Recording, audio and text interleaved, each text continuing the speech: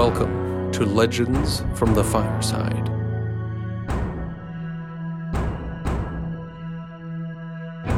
Standing upon the shoulders of giants in this genre, Legends from the Fireside is a hybrid storytelling RPG podcast set within worlds of sword and sorcery.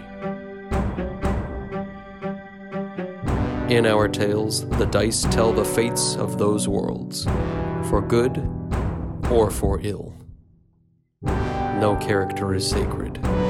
Survival is not guaranteed. As storyteller and game master, I craft the narrative from these dice rolls and create quests from this chaos, all without knowing what could happen next.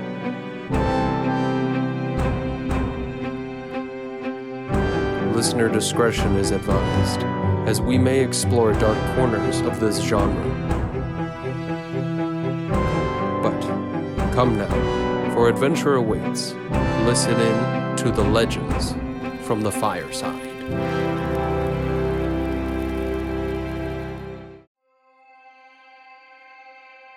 Welcome back to Legends from the Fireside. In this episode of Legends from the Fireside, which I'm going to consider a bonus episode, and probably episode 10.5, I'm going to go over what has happened in the past 10 episodes, as well as do a little bit of housekeeping, as well as a bit of a review of how the show has been going so far. So if you've listened to pretty much every episode up to this point, the first half is going to be very redundant, but the second half may be of interest to you. For those of you who are just jumping into the show, or like a quick refresher, the first half will be a very easy way of getting some cliff notes on what's happened so far, and it'll skip having to listen to hours of content. So, where do we begin? In episodes 1 through 10, we begin with humble beginnings in the bottom of a roadside inn, where Nem, the dwarf, and Morris, the human fighter, both appear to be tied up. They seem to be victims of some strange plot held by highwaymen or bandits in the area, and somehow they manage to get out alive. The men escape, turning their sights on Oak Hollow, a nearby town, where they were told that their gear may have ended up. Of the characters that the party run into here at this tavern, a sly thief named Flynn, who attempts to pull a trick on the duo, joins their ranks when he has an idea of where their stolen gear may have ended up. Flynn suggests they go speak with the pawnbroker named Silverfingers in the town of Oak Hollow, and the party make way in that direction. Having no gear, and having very little training in the ways of combat, the party have a difficult travel on their way to Oak Hollow. But, luckily, they encounter a man named Teriad, who is a traveling cleric of the god of travel, Hemwall. The quartet, now arriving in Oak Hollow, realize that the place seems lousy with some sort of strange sickness, whereby people seem to be falling asleep or drifting into comas. Flynn, having known Silverfingers the pawnbroker, attempts to make a deal with him in order to get some work for some money so that the party members can get some new gear, seeing how their old gear is nowhere to be found. Silverfingers told them that a customer of his has been looking for a shipment of dangerous alchemical components, though these alchemical components did not arrive at the shipping spot. A survivor of this waylaying of the goods told the pawnbroker that they'd been assailed by gnolls along the path. With a quick flashback, we learn more about the Bandit King, the Master of Fear, Talagor, who seems to be our true first villain in this campaign. Talagor and his no-nonsense approach to leadership are displayed here, where we learn about the gnolls and what had happened with these goods. The party then venture where the package was last seen, in a tiny abandoned hamlet known as Leda. While in the trade post, they meet a new accomplice to the party, the ever-unstable assassin named Econ, and this accomplice claimed to know the way to the hamlet they were seeking. Once they arrived at this hamlet, they got into a bloody fight with the gnolls, losing quite a few members of the party in this battle. And truly, we learn what it means to play an old-school RPG. Morris and Teriad are the only survivors, as Nem, Flynn, and Econ are all killed in this fight. Teriad and Morris loot the camp with the time that they have available to them, and they find the missing parcel they had been hired to find. Being wounded and exhausted, the duo prayed for some aid in their journey and came across a camp of adventurers. In fact, the adventurers they came across were nothing less than evil. Their names, Salisbaum, the Wizard, Felia, the Half-Elf, and Welgar, a warrior. These individuals had allowed the duo into their camp, and once they had entered the camp, these evil adventurers took it upon themselves to thumb through all of the loot and the gear that Morris and Teriad had fought for their lives for. Unfortunately for the evil adventurers, they were unaware of the effects of the alchemical components that the two of them had found. And as they opened the container of this mysterious powder, they all fell unconscious in a deep slumber. Morris and Teriad, not willing to pass up this chance to get out of here alive, decided that they would rob this trio, finding a magical spear, a ring, and a potion. Fearing the vengeance of these strangers, Morris and Teriad hurried to Oak Hollow, hearing tales of Talagor, the Bandit King, and his exploits and terror at each stop on their way. Hearing of Flynn's untimely demise, Silverfingers paid the duo and broke ties with them. The duo enjoyed some downtime, realizing what sort of magical powers the ring, the spear, and the potion had, finding that the spear itself allowed Morris to communicate with birds, while also being a very well-made elvish weapon. The ring was one of fire resistance, and the potion was a potion of speed. As the duo enjoyed this downtime in town, they found that the sleeping sickness befalling Oak Hollow was getting worse. The town alchemist's apprentice, Belgin the Gnome, and a local ranger, Thanel, got roped into helping the town, as it was the right thing to do. They agreed to find a rare alchemical component known as Irebloom in an abandoned monastery, though the alchemist warned his apprentice of a potential rival alchemist living within this monastery and causing this sickness with some sort of alchemical runoff. The party then braved the wilderness in order to reach the monastery, meeting a local eccentric and encountering a strange ghost along the way.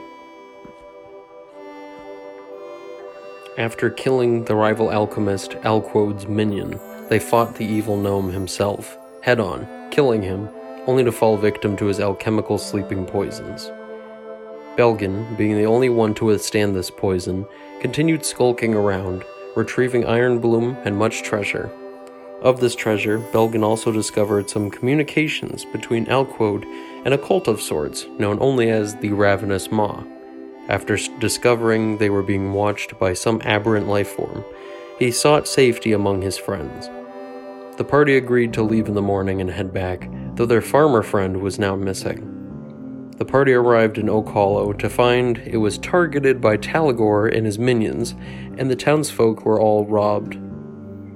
They distributed the antidote made by the alchemist and cured the people's sickness, but only to be the victims of a raid by Talagor and his bandits. They raided the town and killed many people, taking many prisoners to ransom off, though the party agreed they wouldn't let this bandit king Talagor get the last laugh, as they promised to exact their revenge and retrieve the kidnapped townsfolk.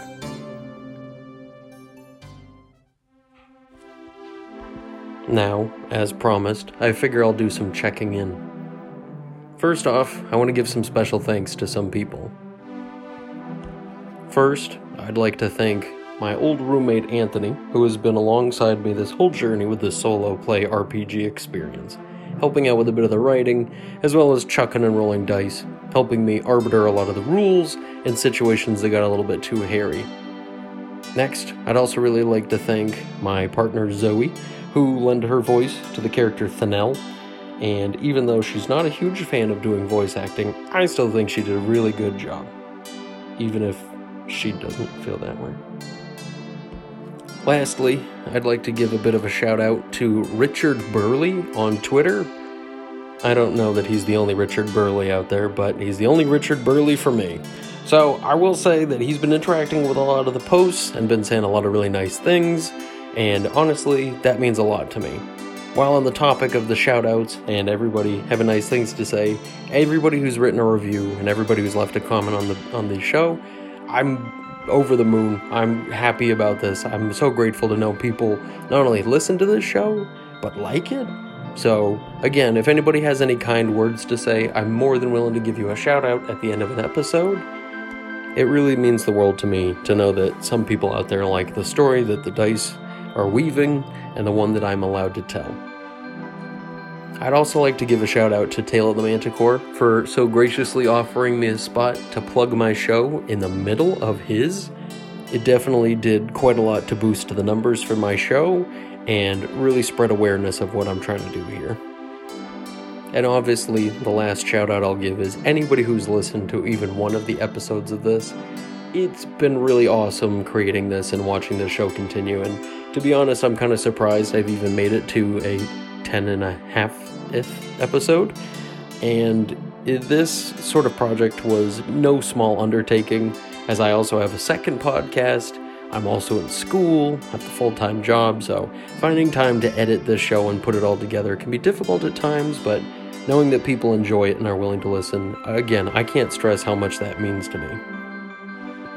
So, on to other business.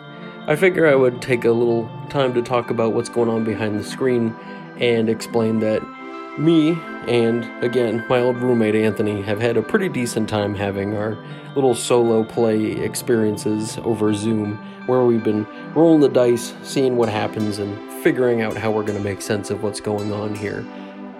As far as editing and production goes, I definitely feel like I've gotten a lot better at it, and I think that over time I'm only going to get better, and it's all going to be a much more fluent experience, but timing things like sound effects, finding ways to change the sound effects for dice rolls to make it not sound like the same noise, it's little tips that I'm picking up along the way to make the experience, I think, a bit better.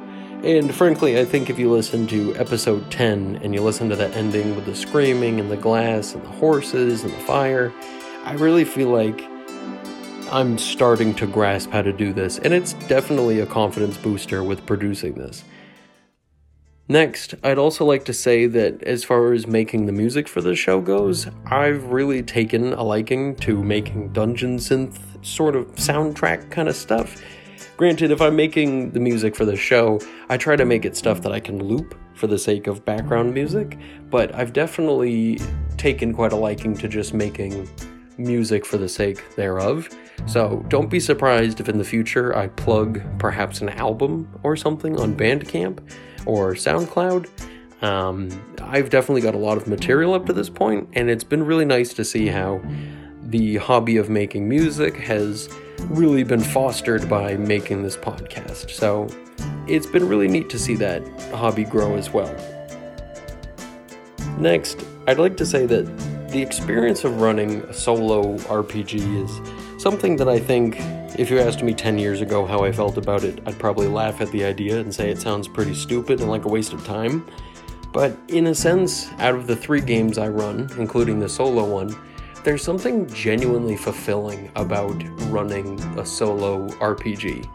Something about the characters coming to life spontaneously and simply through dice rolls. It just makes them feel more special than ones that individuals at a table come up with, in a weird and very different kind of way. So it's just interesting to think about how organically, the romance between Thanel and Morris has sparked up.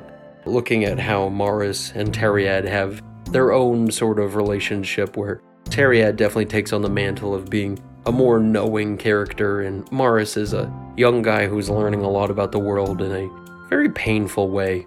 Belgen being, obviously a favorite up to this point, representing sort of the alien nature of being a gnome in a world of humans, being different yet brave, and frankly, he's very quickly becoming a favorite of mine. I'm not going to give anything away, but let's just say episodes that are going to be coming up, Belgen's definitely going to prove his bravery yet again. The last thing that I want to touch upon before wrapping this all up is I've really enjoyed being part of the OSR community with this show, and being able to be part of old school gaming in its seemingly biggest boom we've seen since the original publications of things like AD&D and BX. It's been a lot of fun seeing the first-hand nature of how dangerous this game can be, with, my first major combat encounter involving a near TPK, looking at all these characters like Belgen who could die with a single hit, and having to have that feeling of, do I want to invest all of my thought and energy and a dramatis personae to a character that could die in one hit? And every victory that they've encountered has been one that's really nearly taken my breath away, to be honest. It's been a really exciting experience, and for anybody out there who doesn't already play old school games and seems to like this kind of content, either, Tale of the Manticore or Legend of the Bones or my own show, I highly recommend you pick up Old School Essentials or a similar retro clone, or just dive right into BX itself. You won't be sad about the experience that you get, and I really feel like people who are turning away from something like 5th edition might find that this is an edition they would really enjoy. So, again, I'd like to say thanks for anybody listening in, especially listening to this point. It's been an amazing experience writing 10 episodes, and here's to 10 more.